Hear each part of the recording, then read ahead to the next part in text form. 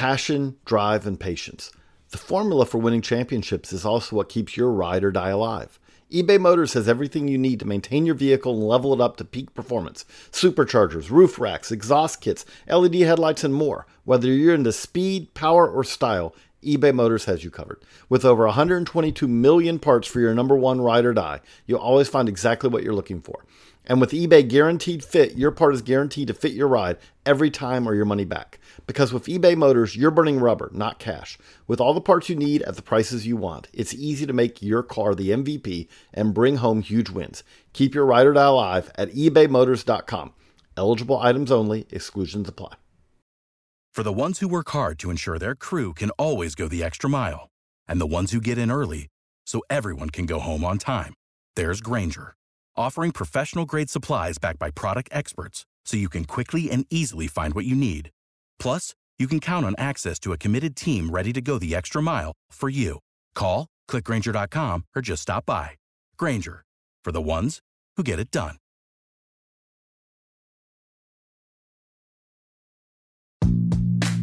Two pitch. A swing and a long drive. Deep left. Way back. Gone.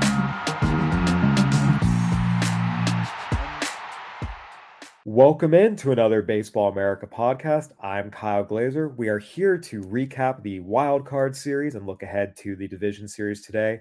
To do that, I am joined by my friend and colleague, Jeff Ponce. Jeff, believe it or not, 1 round down, 3 to go. Yeah, absolutely. And, I'm one of the proponents of the recent changes in the playoff format, more playoff baseball, more teams, more excitement. And it was a great opening round despite total sweeps across the board. But I think there were some exciting games, some exciting performances, and I'm real excited for the divisional round. We got some great matchups coming up. Yeah, absolutely. We're going to preview all of them. We're going to make our picks and see who ends up being more right and wrong. I think last year I won our battle in head-to-head picks. The first round of the Wild Card series, JJ and I each finished 2-2. We picked differently, but we each finished 2-2. As we look back on the Wild Card series before we dive into looking ahead to the division series, Jeff, what was kind of your biggest overall takeaway from the Wild Card series? As you mentioned, 4 sweeps, a couple of favorites won, a couple of upsets. What was your biggest takeaway overall? Yeah, I think it's just number one, the Rangers came out, really performed well. They showed up big in those couple of games. They really just wiped out the Rays, which, I think we got to put that into perspective. This was a 99-win team. This was a team that going into the final weekend of the season had an opportunity to get that first round bye and clinch the AL East. Obviously, Baltimore came through, gets their magic number, etc. But, this was a team that going into that last week, I misspoke, going into that last week had an opportunity to win the division, was one of the best teams in the American League all season. I think you could argue they're probably the second best team in the American League all season. And they kind of wiped them off the map a little bit. These weren't very close games. And then I think you look at some of the other series, Toronto, both of those games, couple decisions, couple of balls fall a different way. Things really look very differently. But the Twins came out, the Twins performed. The Twins have carried through a lot of that momentum that they had in the second half of the season, where they really were hitting on all cylinders as an offense with the return of Royce Lewis and, et cetera. That was a really interesting series. And then, you jump over to the Phillies series versus the Marlins. The Phillies just seem to have this momentum going, especially when they're playing at home in the playoffs. It's just a different team. There was a different feel on that series. So I think as we look as like on an individual basis across all these different series, there's a different feel with each and every one of them. And then of course we have the other NL series, and I'm interested to maybe get your thoughts on that one. Yeah, I think the biggest thing I take away from this is, and we know this, but it just keeps getting reinforced. In order to be successful in the postseason, you have to have a deep, relentless, dynamic lineup 1 to 9. You can't have a lineup that's one-dimensional. You can't have a team where, 1 through 5 you're good, but the bottom 4 it's questionable. And that is the main reason why I was really skeptical when I saw a lot of other pundits out there picking the Rays or Brewers to go to the World Series. To me, there was no shot because they didn't have the offenses for it. I picked the Rangers to beat the Rays in the wild card round. And I did think the Brewers would beat the Diamondbacks. I thought maybe they would have a chance against the Dodgers, depending on how the Dodgers pitching lined up. But to me, their absolute ceiling was the NLCS. And both of these lineups were just not very good. And the Rays, I want to start with them. It's not entirely their fault, because a big part of that was Brandon Lau getting hurt and Wander Franco being suspended. But look at this lineup they put out for game 2. I mean, Manny Margot is their 6th hitter. Then Curtis Mead, Taylor Walls, Rene Pinto.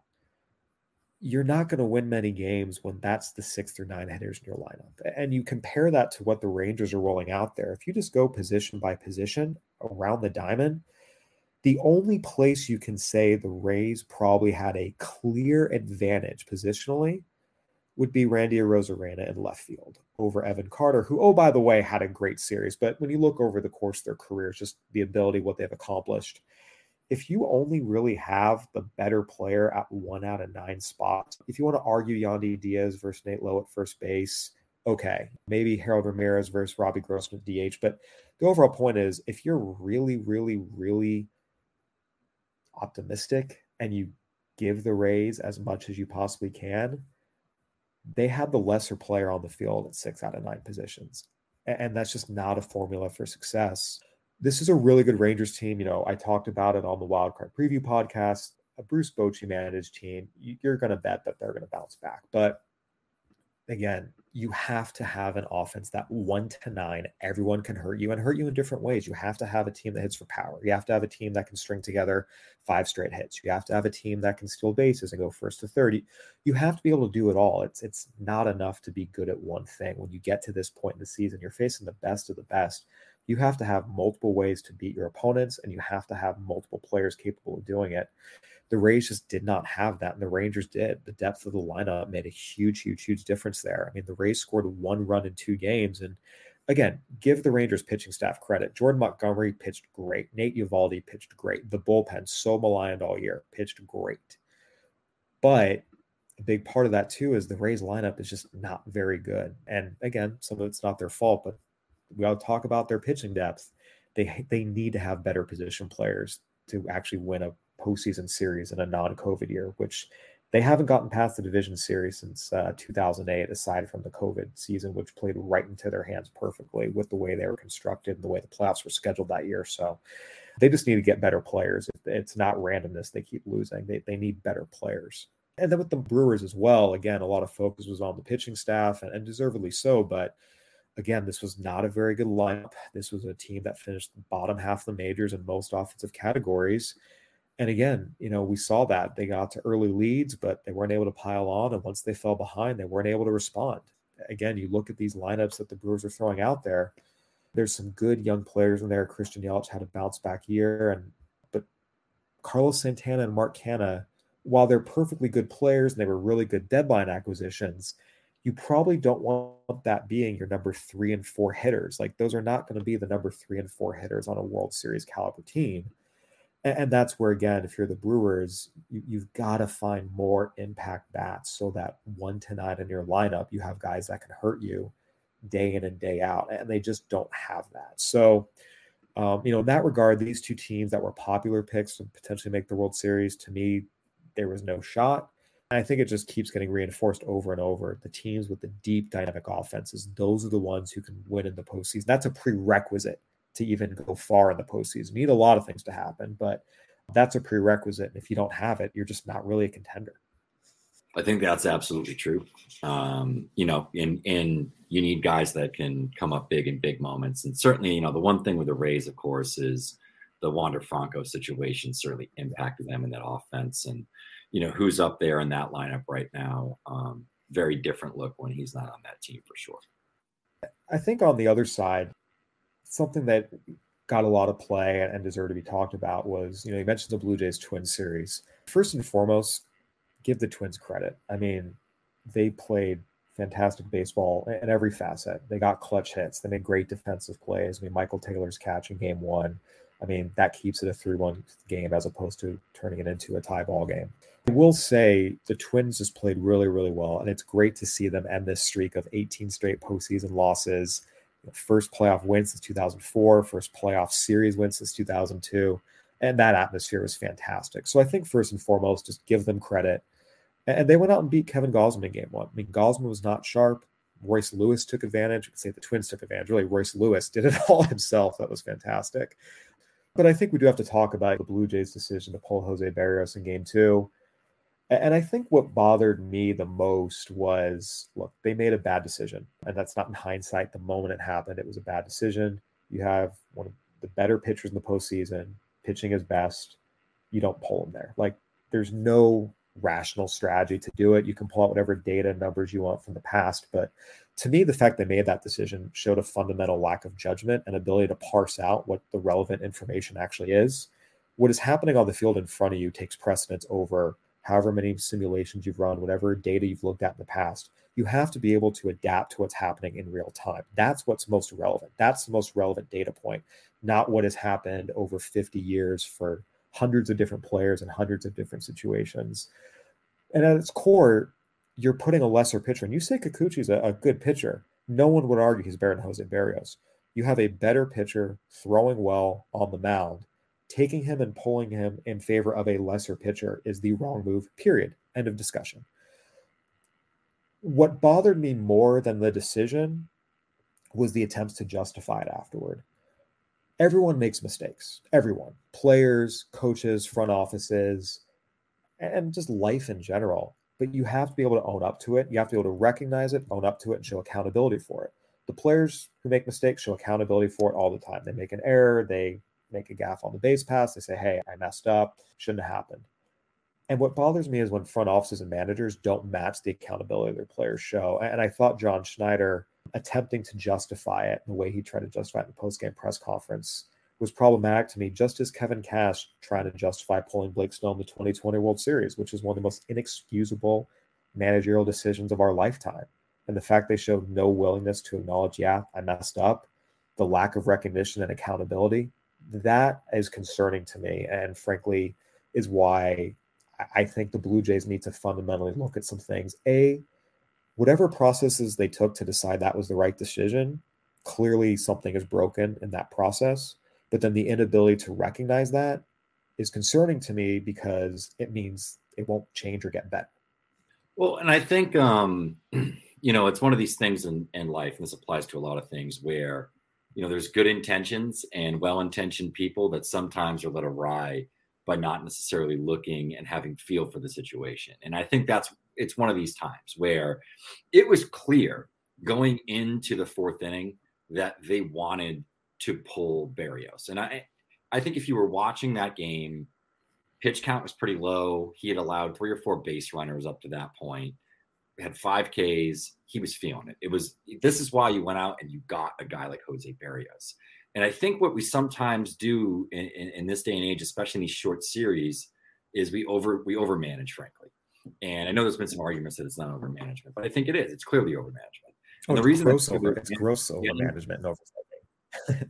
Yeah, getting to the 5th inning, getting 5 innings out of your starter is a giant advantage in terms of strategy going into the later innings. And the other thing is, I think bringing in Kikuchi when you brought him in didn't actually serve any purpose, because the way the Twins are constructed, they platoon as soon as you brought in a lefty, they're going to bring in their lefty bats in a big situation in that game, which they did, which they took advantage of it. And it turned out to be the difference in the game. So even the advantage that you thought you were getting in the short term in a pivotal point, in a pivotal inning in the game, it actually was negated because the other team just countered it in terms of what their moves were. So even just from a strategy standpoint, it was stupid. It also takes away your advantage of having a guy like Kikuchi, who was really good for them. Was the second half of the season, he was like a top 10 pitcher in the major leagues. He was performing great down the stretch for them. The advantage of being able to bring that guy in the 6th inning, or you go to a traditional bullpen, maybe you're up by a run, or it's a 1-1 game, something like that. Things are different, right? You now have the advantage to bring in a guy like Kikuchi and pitch him for 5 innings. If this goes into those later innings, into those pivotal innings, having a guy like that, like we saw with the Red Sox in 2018 when they used Eovaldi like that, we've seen it other times as well, is a big advantage in terms of how you roll out your pitching staff. And you've got to be ready in these close games to be able to react to things in the moment that aren't going to be in the numbers. I think managing with the numbers for 162 is a very smart strategy, because over the long term, it plays out. When you're managing in the moment and it's a matter of life and death, you got to make decisions that are right for that moment. Snell falls into that, and certainly I think this was another example of that. It's just, and I'm an analytically based guy. I love to use the numbers. I like to have it drive a lot of my analysis. But when you take a step away, you're watching that game. Anybody that's played the game, anyone that's coached the game at any level, I think you have a feel for the moment, and that was a time when you still roll with your guy and see what happens. And in the end, they gave up the runs anyway. So it was negated because of the moves on the other side. It just strategically didn't make a whole lot of sense. Yeah, and again, Kikuchi also had not come out of the bullpen all year. Putting someone in a situation they've never done the entire year in your biggest game of the season is not putting your players in the best position to succeed. And I think, again, what's happening in real time in the moment, that is an input. Every bit as valuable as the input from the data you're getting. And I would argue more valuable. And we see teams fail to account for that over and over, and they pay the price over and over, and yet they don't seem to learn, and it's really their loss. But I want to take a step back. That one decision is not why the Blue Jays lost the series. They scored 1 run in 2 games. Kevin Gausman, their ace, was not sharp. The Twins went out and beat them. So I don't want to make it seem like this decision is why the Twins won. No, the Twins went out. They played better. They pitched better. They hit better. They did everything better. They deserve to win this series. But I do think from the Blue Jays perspective, another early postseason exit, a lot of their guys just did not perform. And we've seen that happen. This was a year where you looked at these guys on paper and you kept waiting for them to just click and go off, and they never really did. And it played out in the postseason here too. And now the Twins are moving on. Jeff, the one series that I do think we need to dive in a little bit further is the D-backs Brewers series. And I talked about the Brewers and how their lack of an offense was going to prevent them from really being a true World Series contender. But I thought they would win this series, especially if you're at home. The D-backs throwing Brandon Pfaadt in game 1, not having either Zach Gallen or Merrill Kelly available. And not only that, I mean, the D-backs were down early. And I think this to me was really one of my biggest takeaways in terms of individual series and what individual teams were doing. I mean, the D-backs were down 3-0 on the road with Corbin Burns on the mound for the Brewers, and they came back. That's not easy. And Ketel Marte and Corbin Carroll, 2 immensely talented players, stepped up and came up big for them. And then they continued to pile on. Christian Walker off of Devin Williams. I mean, Devin Williams has been locked down all year. Walker came up and delivered the big double to seal that game. And then game 2 again, you're on the road, and stealing game 1 really was huge, because then you can go out and throw Zach Gallen on the mound and you feel really, really, really good about your chances there.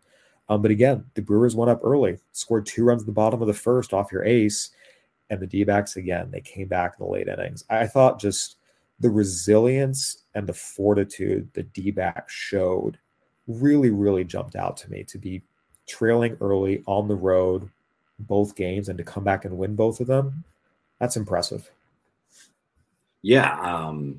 I didn't catch as much of that series as it was. We have a Blue Jays fan in this house, so I had to watch the entire Blue Jays games, and then often was switching over to the Phillies games. I think that when you look at this Diamondbacks team, just in terms of the offense, Corbin Carroll is just such a spark plug. They're getting huge performances from Ketel Marte this year and others. It's a very good young team.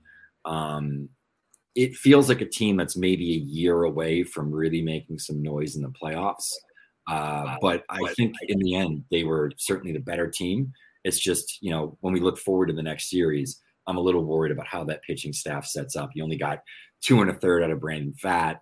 You're going to need a lot more out of Gallen, et cetera. So they have Merrill Kelly, I think, going in game 1. So I don't know. I mean, it was an impressive showing from the sense of, like you said, coming back against some notable pitchers and coming up at some big moments. But I think we knew that this was a talented team that could hit. It's just a matter of, how does everything shake out in a series against the Dodgers that they have coming up, which that's a formidable opponent, of course. Yeah, and we're going to have a preview of that. Just as we wrap up the wild card series, Phillies Marlins, you talked about it. The Phillies at home, I mean, they have the best home record in the postseason of any team in baseball since Citizens Bank Park opened. They went out and outscored the Marlins 11-2, and again beat two pretty good pitchers. Like Jesus Luzardo and Braxton Garrett are good pitchers who had really good years, and the Phillies went out and won this series very, very, very straightforward and easily. I think, one of the things we talk about with teams, when you look on paper at the talent, you can assess it one way, and you certainly look at the Phillies and say, yeah, this is a really, really talented team. Again, deep lineup 1-9, good pitching staff, and they were in the World Series last year. But it's the edge they play with on top of it, and that's what really jumps out. You compare the edge they play with for pretty much all 162 compared to some other teams who you can say might be similarly talented on paper, but underachieve or underperform. Again, that edge makes a difference. And a lot of people who come from quantitative backgrounds don't like hearing this, but it's the truth. Like, playing hard makes a difference. And the Phillies, game in and game out, you're going to get their best. And that's a not inconsiderable advantage. And I think seeing that again during the Marlins series, and we saw it all year. It's not like it was a huge surprise or out of character or anything, but just kind of reinforced. This is a team that's going to be a force to be reckoned with. If they go out, they're going to be a tough out no matter who they play, because they're deep, they're talented, and they play their tails off, and they're well managed. I mean, they check every box. And we saw the Phillies have that Cinderella run to the World Series last year, but if you looked at it from the time Rob Thompson took over, they were on par with a lot of the best teams in baseball. Again, yes, they're a wild card team, and yes, the Braves ran away with the division, and we'll talk about that series next. But I got to tell you, just watching the Phillies play is really enjoyable, because they're deep, they're talented, and you're getting your best from them 1-9 every single day. Yeah, agree. All right, so Jeff, I think that wraps up our wild card series review. We're going to take a look at the division series. Really, really fun matchups coming up. We're going to do that right here after this quick break. We're driven by the search for better. But when it comes to hiring, the best way to search for a candidate isn't to search at all. Don't search, match with Indeed. If you need to hire, you need Indeed. Indeed is your matching and hiring platform with over 350 million global monthly visitors, according to Indeed data, and a matching engine that helps you find quality candidates fast. Ditch the busy work. Use Indeed for scheduling, screening, and messaging so you can connect with candidates faster. That's why I use Indeed for our hiring at Baseball America. It allows me to do everything on one website. I get quality candidates. I can schedule them. I can interview them. I can screen them. I can send messages to them, all within Indeed. And Indeed doesn't just help you hire faster. 93% of employers agree that Indeed delivers the highest quality matches compared to other job sites, according to a recent Indeed survey. Leveraging over 140 million qualifications and preferences every day, Indeed's matching engine is constantly learning from your preferences. So the more you use Indeed, the better it gets. Join more than 3.5 million businesses worldwide that use Indeed to hire great talent fast. And listeners of this show will get a $75 sponsored job credit to get your jobs more visibility at Indeed.com/BaseballAmerica. Just go to Indeed.com/BaseballAmerica right now and support our show by saying you heard about Indeed on this podcast. Indeed.com/BaseballAmerica. Terms and conditions apply. Need to hire? You need Indeed. When you need mealtime inspiration, it's worth shopping Kroger, where you'll find over 30,000 mouth-watering choices that excite your inner foodie. And no matter what tasty choice you make, you'll enjoy our everyday low prices, plus extra ways to save, like digital coupons worth over $600 each week. You can also save up to $1 off per gallon at the pump with fuel points. More savings and more inspiring flavors make shopping Kroger worth it every time. Kroger, fresh for everyone. Fuel restrictions apply. All right, welcome back to the Baseball America podcast. I'm Kyle Glazer alongside Jeff Ponce. We just reviewed all 4 wildcard series, and now we're going to look ahead to the division series. We're going to go series by series, break it all down, make our picks, and tell you what we are looking forward to most. Jeff, from the outside, most of the attention is being paid to the Phillies-Braves series, which, again, completely understandable. You have the best team in baseball this year going up against the defending National League champion. They were postseason opponents last year. They're in-division opponents. There's star power aplenty.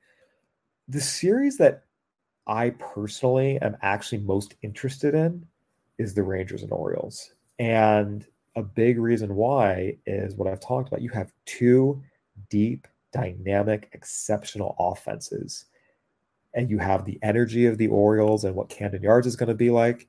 You have a Rangers team that we saw that racers. They came out ticked off from the way the season finished, and they went out and took a hammer to the Rays. I think this is going to be a really, really, really thrilling series. When you look at the Rangers and Orioles, what are some of the keys you're going to be looking for? Yeah, I think when you break this series down in, each sort of facet of the game, they can kind of offset each other a little bit. I probably would give the Rangers a little bit of an edge in terms of the offense. They're a better home run, better power team than the Orioles are. The Orioles score runs and manufacture runs in a lot of different ways. I think that people get caught up on maybe some of the star power and the home run hitters at the top of the lineup. But they're one of the best base running teams in the game. I think that their base running could be, a potential advantage for them. Then you sort of dig in terms of these teams defensively. The Rangers are arguably one of the best, if not the best, defensive team in baseball, sort of 1 through 8, or you want to say. The Orioles certainly aren't any slouch either. But then it sort of gets into another conversation in terms of the managers. And I think that there are very contrasting styles in terms of these two managers. Bochy obviously has a Hall of Fame track record, guy who came out of retirement to manage this team. A little bit more standard, a little bit more calm hands in terms of his lineups. You see a pretty similar lineups against righties and lefties. He's willing to maybe give a guy like Robbie Grossman at bats against right-handers, despite being a below average hitter against righties because of the quality of bats, defense, etc. Where if you look at, Brandon Hyde with the Orioles, less managerial experience. This is his first real run in the playoffs. He's a guy that's going to play the matchups a lot more. If you look at what their lineups typically are like, it's going to depend on what the final playoff roster looks like. I have not seen it. I don't know if they've released it yet or not. But they'll play the matchups in terms of righties and lefties. They'll move guys around in terms of where they are in the order. The good thing for them is they are going to see a couple of lefties. They're going to probably see Haney. And of course, Montgomery will probably pitch game 2, I would imagine, in terms of, he'll be on normal rest. Had a great performance in game 1. So, it's the kind of thing where there might be some mixing and matching in terms of these lineups. I'll be interested to see how Hyde rolls out of his lineups against some of the left-handers. When it comes down to the bullpens, I think even without Bautista, there is a clear advantage here for the Orioles. They still have a guy at the back end of their bullpen that's very good. And they've had a few other guys throughout this season that have really performed out of that pen. They got some firepower. They got guys that are ground ballers. They can give you a variety of different looks. They really know how to mix and match. I think that's going to be a big advantage for the Orioles in this series. But I think when you kind of weigh up all these checks and minuses that we've pluses and minuses that we've gone through on each side, it's a pretty even series. This could go either way, really. And I think it comes down to how you think the pitching staffs will perform and how the offenses will perform there. Yeah, I think the matchup for me that I'm going to be most curious to watch is the Orioles starting pitchers versus this Rangers lineup. As you talked about this Rangers lineup, it was the highest scoring lineup in the American League this year. This is, one of the best lineups in baseball by any measure.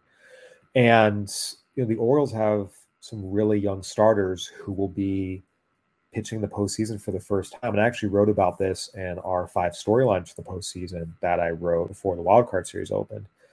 The Orioles don't have a single starting pitcher who has ever started a playoff game. Kyle Gibson has appeared in playoff games, but he's only come on in relief. So, this is going to be the first time for all these guys on a big stage. And I'm going to be really curious to see just how they handle it. Kyle Bradish is going to start game 1. He had the lowest ERA of any pitcher in the American League in the second half. He's been great, and he's given you no reason to think he isn't up to the challenge. But the postseason is different. I remember talking to a current scout who's a longtime pitcher, and we were just talking about his career, and he's like, the postseason, that's the highlight of my career, pitching the postseason. That's what you live for. That's what you go for. And it's just different. The energy, the vibes, everything. And sometimes it takes a little bit to settle those down a little bit and really just focus on executing and pitching and not getting overexcited. Some guys can do it. We've seen plenty of young starters do it. Josh Beckett, John Lackey are two great examples. I'm just really going to be curious to see how Kyle Bradish and Grayson Rodriguez handle it, as we talked about. Bradish had the lowest ERA in the American League in the second half. Grayson Rodriguez had the third lowest ERA in the American League in the second half. By the way, Dean Kramer had the seventh lowest ERA in the American League in the second half. All these guys have been pitching really, really, really well recently. But again, it's their first time in a postseason, and it's just different. And this is a really, really, really deep, dangerous Rangers lineup. That, to me, is the matchup I'm going to be watching the most. And then on top of that, you mentioned this Orioles bullpen. Yennier Cano definitely struggled a little bit there at the end of the year. The fatigue and the workload really caught up with him. This Orioles bullpen got ridden very, very, very hard early on. And Felix Bautista is out, obviously, after having Tommy John surgery. Cano has not been as sharp. I am going to be curious to see if these couple days off have given all those relievers enough time and they come out looking fresh again, or if the wear and tear of the season carries on into the postseason, because that's going to be a really, really, really big thing for the Orioles. They've relied on this bullpen a lot throughout the year, and it's come up big for them more often than not. But they've been ridden pretty hard. And again, with how dangerous this offense is, if you give them the slightest opening, if your guys are tired and they walk a leadoff batter or two, any lead you have can evaporate very, very quickly. So on the whole, it's going to be the Orioles pitching staff versus the Rangers offense, but specifically the composure of the Orioles starters and the fatigue level of the Orioles relievers are two keys I'm going to be looking for. Be interesting to see how all that plays out. So with that, Jeff, make your pick. Who you got? I'm going to go with the Rangers in 4 games in this series. I just think that the way the pitching staff still sets up with the sweep, the fact that Montgomery could, potentially goes game 2. They'll get Eovaldi in this series, and there's not a huge advantage in terms of the Orioles pitching staff. So while I do think they have a good bullpen, and obviously you brought up some of the concerns there, I do think overall the Rangers offense is going to be too much to take, and I just think they have 5 guys in this lineup that can change the game with a swing of a bat, and we've seen how home runs do impact games over and over again in the playoffs. Yeah, I picked the Rangers to be my American League representative in the World Series at the start of this, and certainly not going to jump off that now. So it's going to be a fun series, though. I'm really looking forward to watching this one. Jeff, moving over into the other American League Division Series, you have the Twins and the defending World Series champion Astros, who, again, every year I feel like this happens. This has got to be like the quietest, dominant era team I can think of. This is an Astros team that's been to 4 of the last 6 World Series, won 2 of them, and yes, one of which is tainted by their sign stealing scandal. They've been to 6 straight ALCSs. This has been a historically dominant team that, for whatever reason, well, I think part of the reason is they're in Houston and not New York, Boston, Chicago, or LA. They don't kind of get the attention they deserve for being that. When you look at this series, what are some of the key things you're looking for, and can the Twins be a team that knocks off the defending champion? Yeah, I think it's possible. And the reason I'll say that is this is a team that can match up with this Astros team in terms of the rotation. The Twins had one of the best, starting pitching staffs and rotations in all of the American League throughout the season. As I talked about at the beginning of this show, the offense in the second half of the season has really performed incredibly well. And I think you look at some of the guys that have taken big steps forward. It's been some of the younger guys on this team, a guy like Matt Wallner, who I don't think either of us would have bet on this guy putting together the performance that he did in the second half, but he really did. I think he had a 144 WRC plus in the second half of the season. Fairness, I will say I've been a Matt Wallner fan since the Futures game last year. But yes, I think anytime you look at a guy and think he'll post an 877 OPS in his first 75 some odd games in the majors, yeah, that's obviously a really exceptional performance beyond what I think most people would have predicted. Yeah, and there's some defensive value there too. He's got a big arm out there. But I think the big thing for me is the way the 2 pitching staffs set up. And the Twins have enough depth within this pitching staff to roll a good starter in all 5 games on regular rest. It could be really interesting to see how all of that shakes out. I do still want to give, the Astros sort of the credit in terms of the offense. It's still a very good rotation. I still think this is a team that could make the World Series again. I think they're still in line with all that. They're not the team of last season, though. And I do think that this Twins team, with the way this offense has started to gel with some of these younger guys in the lineup, their ability to get on base, work deep into counts. And the other thing is the Astros really can't take advantage of one of the biggest weaknesses of this team, and that is they really don't hit left-handed pitching very well. And there's really only one lefty they're rolling, which is Valdez. And regardless of whether he's a righty or a lefty, Valdez is probably going to give you a great performance. It's a great starting pitching staff. I wonder if the Twins can get to some of these righties that they have. Yeah, no, I agree. I think one of the keys I'm going to be watching for is which version of Christian Javier shows up. If you're the Astros, you feel pretty good about Justin Verlander and Framber Valdez going out and starting games 1 and 2 for you. Which version of Christian Javier shows up? Obviously, last year he started a combined no-hitter in the World Series, and his magic fastball made him one of the better pitchers, especially down the stretch in the American League. I mean, he also started a combined no-hitter during the regular season that year. This year, he was not great. His ERA was mid-4s and was really inconsistent. He did finish the year with a good start, but I think that's going to be key because you're going to get good starts from Justin Verlander and Framber Valdez, more likely than not. These are two of the better pitchers in the American League, but you need that third guy. And I think seeing what Christian Javier is able to give the Astros, or even if they decide to go in another direction and maybe they give JP France a start. I mean, we need to see what they do, but I think if Javier is his best self, that really, really enhances the Astros' chances.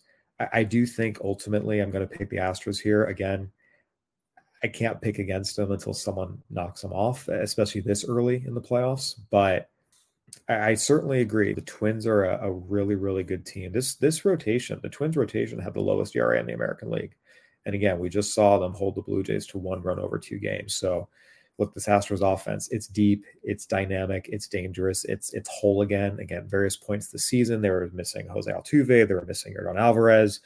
Alex Bregman was not himself early. He finished the year much better. So look, this Astros offense is firing on all cylinders, and we know what it's capable of, but this Twins pitching staff can hold down anyone. So I think in a lot of ways, that's going to be a great matchup. But again, if Christian Javier can give the Astros a good third starter, that to me is going to be one of the potential key turning points of this series. Yeah, I'm going to go with the Astros in 5 here. I do think this will be a hard fought series. I think there will be some performances, some momentum swings back and forth, but I think the experience ultimately and just the quality of that lineup from 1 to 9 and just guys that have been there before and make a lot of smart plays throughout the game. That I just trust that veteran experience, and I value that a little bit, especially in this divisional round. It's not to say that I don't think the Astros can't be knocked off. I think the Twins will give a valiant effort, but in the end, I just don't think it's going to be enough. So, Jeff, moving over into the National League Division Series now, the marquee series, the headliner, Phillies Braves, best team in baseball versus the defending National League champions.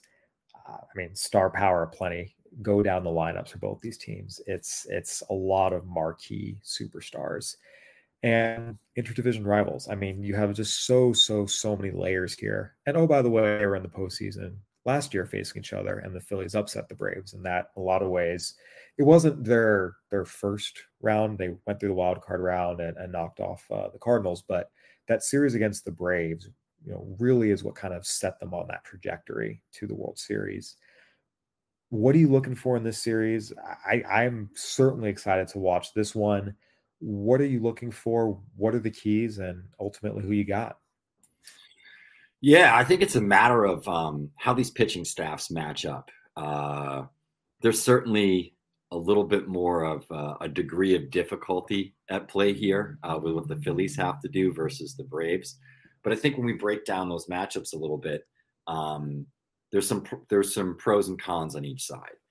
I certainly think that we can look at the Braves pitching staff and we can look at some of the injuries that they've dealt with throughout the season. And I think they're without Charlie Morton, et cetera. Kyle Wright's still coming back. There's some things at play there, but at the same time, they've performed really well throughout the season against good teams, and they don't have to face the Braves offense, which I think is a pretty dramatic swing of, one way or the other in terms of check boxes and the performances and et cetera. That being said, this was interesting. I saw this in Fangraphs, I think yesterday or today. They had broken down all of the pitching staffs in baseball against the top 6 offenses. Of course, like I said, the Braves can't face their own offense. We'll talk about that in a minute.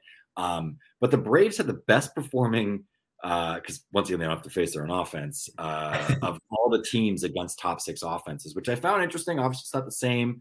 And the Phillies were more in the middle of the pack. It's interesting because the overall numbers really favored the Phillies. The Phillies had one of the best rotations in baseball this year. I think this was also in that Fangraphs article, like they had more pitcher WAR than any other rotation this year. They obviously have some horses there. It's a good bullpen. I think even in comparison to last year and the bullpen that they went to the World Series with, this is a bullpen that has some firepower. And they have guys that have really come into their own. They've added a guy like, Orion Kirkring, I think gives them another dimension of a guy that they can use situationally in, the 6th or 7th inning, or if a starter gets run early, a guy that can throw multiple innings potentially. They really give them some firepower. That's an interesting one. But the biggest thing in this entire equation is this is a historic Braves offense. This is one of the best offenses of all time. It's a top 10 offense pretty much in every metric and measure. It's one of the best offenses we've seen in a generation. They just have the ability to score runs in a variety of ways. A point you made at the top of the show was you need to have a lineup that scores from 1 through 9. This is a lineup that can score from 1 through 9. And, I think there's some holes. You can poke some holes maybe with some of them defensively, with the pitching staff, with the bullpen, whatever. If we get into shootouts, there's no one that's going to beat this team, even the Dodgers. I think this is a team that just in terms of scoring runs, they have the potential to put up 10 every night. Yeah, I mean, this is an insane offense. I mean, you just look at the breakdown individually of all these players and what they've done over the course of the season. But I think just to put in perspective, I mean, think about the Phillies offense. Like, this is a really, really good Phillies offense. Trey Turner, and Bryce Harper, and Kyle Schwarber, and Nick Castellanos, and so many guys who can hurt you. Alec Bohm had a good year. Bryson Stott can do some damage. Like, this is a really good offense. The Braves scored almost 150 more runs than the Phillies did this year. They hit more than 80 more home runs. Like, their batting average was 20 points higher. Their slugging percentage was almost 70 points higher. I mean, the Phillies are a good offense. They're a 6 offense in baseball by most measures. And the Braves were just like obliterate them in almost every category. And that just speaks to how insane this offense is. I think a lot is going to hinge on Max Fried and his blisters, because if Max Fried is not able to give the Braves a normal solid start, again, I'm not talking about ace level Max Fried of 8 innings, 1 run allowed, but if he only goes 2 innings and the blister is really, really affecting him, that puts the Braves in a hole, because then they become a team with 1 starting pitcher, Spencer Strider. Bryce Elder really, really struggled after the All-Star break. Kyle Wright has not been very good since coming back off the IL. Charlie Morton is out for this division series. You can't really win a 5-game series with 1 legit starting pitcher. I mean, you need a lot of breaks to go your way and your bullpen to be historically amazing. So I will say that, look, again, I picked the Braves to win the World Series before the season. I'm certainly not jumping off that. I am going to pick them to win the series. But a lot is going to hinge on Max Fried and what he can give them. Because if he goes out and gives them 5 solid innings, then they can throw Strider game 2, whatever they need to do for game 3, and potentially come back 4 and 5 and go Strider and Fried again. You like their odds. They'll be fine. But if Fried can't really go, or the blisters keep popping up and he can't pitch to the level that he's accustomed to, that's going to create a problem. So I think for me, in a lot of ways, I expect the series to hinge on that. Again, not entirely, but I think it's going to be a huge, huge, huge factor in how this plays out. Yeah, for sure. But when it comes to the picks, I'm still going Braves. I'm going Braves in 3 on this one. I know that I'm going against what I said on the Phillies earlier. I think this is the World Series favorite, regardless of even some of the questions with the starting pitching. They're going to score a ton of runs and could be a really interesting team. This Braves team, maybe I'm falling too much into the regular season narrative of this offense, but The Phillies didn't fare all that well against the Braves throughout the season. And I anticipate that's going to carry through. There'll be some moments, there'll maybe be some close games, but I do think that I think the Braves sweep. Yeah, I'm definitely picking the Braves. I would give the Phillies one game, but yeah, I do. Again, like I said, the Braves are my World Series pick before the season. They're my World Series pick at the start of the postseason, and certainly not jumping off of that in any way, shape, or form. All right, Jeff, the final series that is going to be just kind of really, really interesting to watch in a lot of ways is the Dodgers and D-backs. And the reason I say that is because I actually had a conversation with a Dodgers official a couple days ago, talking about a number of things, and the D-backs hadn't yet beat the Brewers. They won game 1, game 2 hadn't started yet. And we were just talking, and he said, unprompted, that he would rather face the Brewers. And I asked why. And one of the things he said was, they saw last year with the Padres, the D-backs are going to come with that extra hunger of, wanting to knock off the big dog, the bully in the division. And this is that type of young, electric, high energy team that can put a scare into you a little bit. If they, the Dodgers came out flat last year against the Padres, Dave Roberts talked about that openly during the winter meeting. And I think because of that, they'll be on guard against it this year.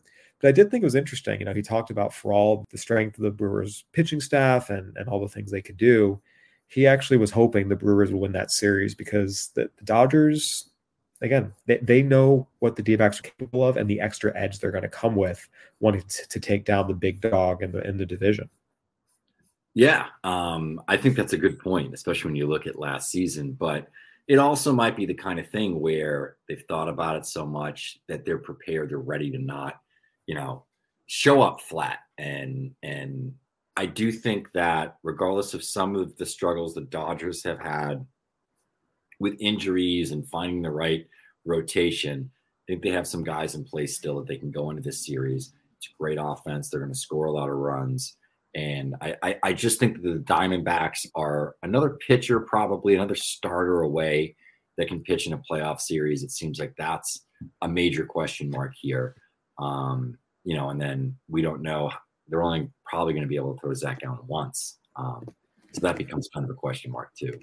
Well, that's actually one of the interesting things. So with the off day built in between games 1 and 2 in the division series, it actually lines up favorably in the sense that the D-backs can throw Zach Gallen and Merrill Kelly twice each. So that is something that actually does play in their favor a little bit. I think the other thing too that I'm going to just be really, really curious to see is how the Dodgers handle the D-backs run game. We've talked about this is a Diamondbacks team that likes to put pressure on you, first to thirds in terms of stolen bases. They were one of the most prolific teams in baseball this year. They finished second in the majors with the most stolen bases behind only the Reds. And whenever you're an underdog a little bit, that's a way you can just generate a little extra something. And the Dodgers at times have had pitchers who are not great at controlling the run game. Will Smith's caught stealing percentage was only 21%. The league average was 19%. So it's low all around, but it's not like this is a team that you still off the pitcher, and the catcher certainly plays a role in it too. But, this is not a team that's by any means fantastic at holding runners. And I do think that the way the D-backs kind of match up there, it gives them a little bit of a different dynamic. I think ultimately what's going to be most interesting for me is how the Dodgers line up their pitching. Almost their entire opening day rotation is no longer around. Tony Gonsolin hurt, Dustin May hurt, Noah Syndergaard ineffective and traded away. Julio Urias suspended. Clayton Kershaw, since he came back off the IL, has only pitched into the 6th inning once, and he's been on, he even joked about it, a college pitching schedule. He's pitching once a week. He's not able to go really on 5 days rest. His shoulder's been not allowing him to, and give him credit with those limitations. He's still been great. I mean, this is a master of his craft who's still been incredibly effective. I want to see how they do this because I think we have seen at times, we have seen at times, the Dodgers really overthink their pitching and use openers when they don't need to, and use starters in relief when they don't need to, and just do some really, really foolish, unnecessary things that have just shot themselves in the foot. And I think the way things have lined up this year, I'm a little concerned their worst instincts will get the better of them. I think what they need to do is go Kershaw game 1, Bobby Miller game 2, Lance Lynn game 3. Lance Lynn's been pitching better recently. If you look at what he's done with the Dodgers, he's really only had 2 bad starts. The rest he's ranged from, okay, solid to, he's been really good. Try and get 5 innings from all 3 of those guys, and then you can use your combination of Pepiot, Yarbrough, Sheehan, any guy you need to take down bulk innings if one of them gets in trouble. And you do have a bullpen that was shaky early, but has been better recently. The Ryan Brazier pickup's been fantastic. Evan Phillips remains really, really good. He's taken over the closer role. And by the way, Brusdar Graterol's been the best he's ever been this year. I think if the Dodgers play it straight and just say, hey, here's our 3 starters, we're going to roll them out. If we need to take down some bulk innings, we have a lot of options, lefties and righties, with Sheehan, Pepiot, Yarbrough, and then we leave Brazier, Graterol, and Phillips to take down 7, 8, 9, they'll be fine. If they start using Brusdar Graterol as an opener and then start trying to mix and match guys in situations they're not used to pitching, that's going to be the red flag where they're going to start shooting themselves in the foot. And we've seen them do it, and I'm really hoping they don't do it. I'm picking the Dodgers. I think they're the better team. For all their issues, they still won 100 games this year. This was the second best offense in baseball, behind only the Braves. And I talked about the gap between the Braves and the Phillies. The Dodgers also scored 900 runs this year. The Dodgers actually, again, they weren't to the Braves level. No one was, but this was a pretty good offense that they're second to only the Braves in pretty much everything. So they have the offense to win any game. I just want to see them play it straight with their pitching and not get overly fancy. And given their track record, I'm a little skeptical that they can do that, but I'm still going to go Dodgers in 4. Yeah, I'm going to agree with you here. I'm actually going Dodgers in 4 as well. I think the Diamondbacks maybe do steal a game in this series. But ultimately, it's just, I think if they get into track meets and these are high scoring games, if that happens, the Dodgers are just so much better prepared, to deal with that, or even come back if the Diamondbacks have another offensive explosion like they had in Milwaukee. But I think the quality of these 2 offenses is pretty stark. And like I've said a few times in this show, I really think, kudos to the Diamondbacks in terms of what they built and what they have going forward. I just think this is sort of like that 2015 Cubs team where like they're getting into it. They're getting their footing. They're getting some playoff experience. And really next year, if they add to this team, that's the team that could potentially make a run. Could be wrong, but I'm going with Dodgers in 4 just simply because I think it's too much to overcome in this offense.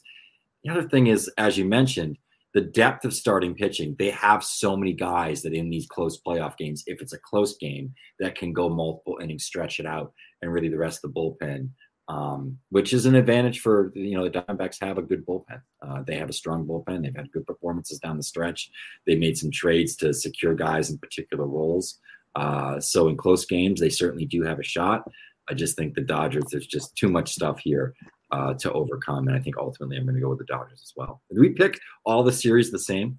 We did. So we lack variety, but that means we're going to be successful. Live and die together. Or we're going down together. So, but it's going to be a fun series. I will be out at Dodger Stadium covering Dodger Diamondbacks series on the ground. Savannah McCann will be in Baltimore covering the Orioles Rangers series for us here at Baseball America. So we're going to have live coverage on the ground. We're going to have more podcasts. We're going to have lots and lots and lots of postseason content coming your way. Again, I keep saying it every podcast because it's true. It's the best time of the year, and we still got a lot more fun stuff to come. Jeff, thank you so much for joining me today. Good talking baseball with you as always. Same here, Kyle. All right, everyone. That'll do it for another Baseball America podcast. Go ahead and give us a review on iTunes, Apple Podcasts, Spotify, Stitcher, whatever platform you're listening on. We'd love to hear from you. For Jeff Ponce, I'm Kyle Glazer. Thanks for listening. Enjoy playoff baseball, everybody.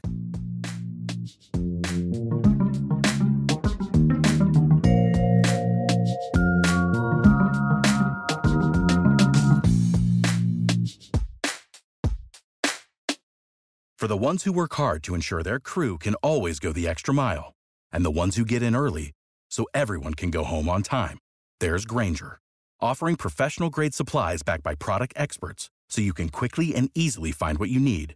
Plus, you can count on access to a committed team ready to go the extra mile for you. Call, click Grainger.com, or just stop by. Grainger, for the ones who get it done.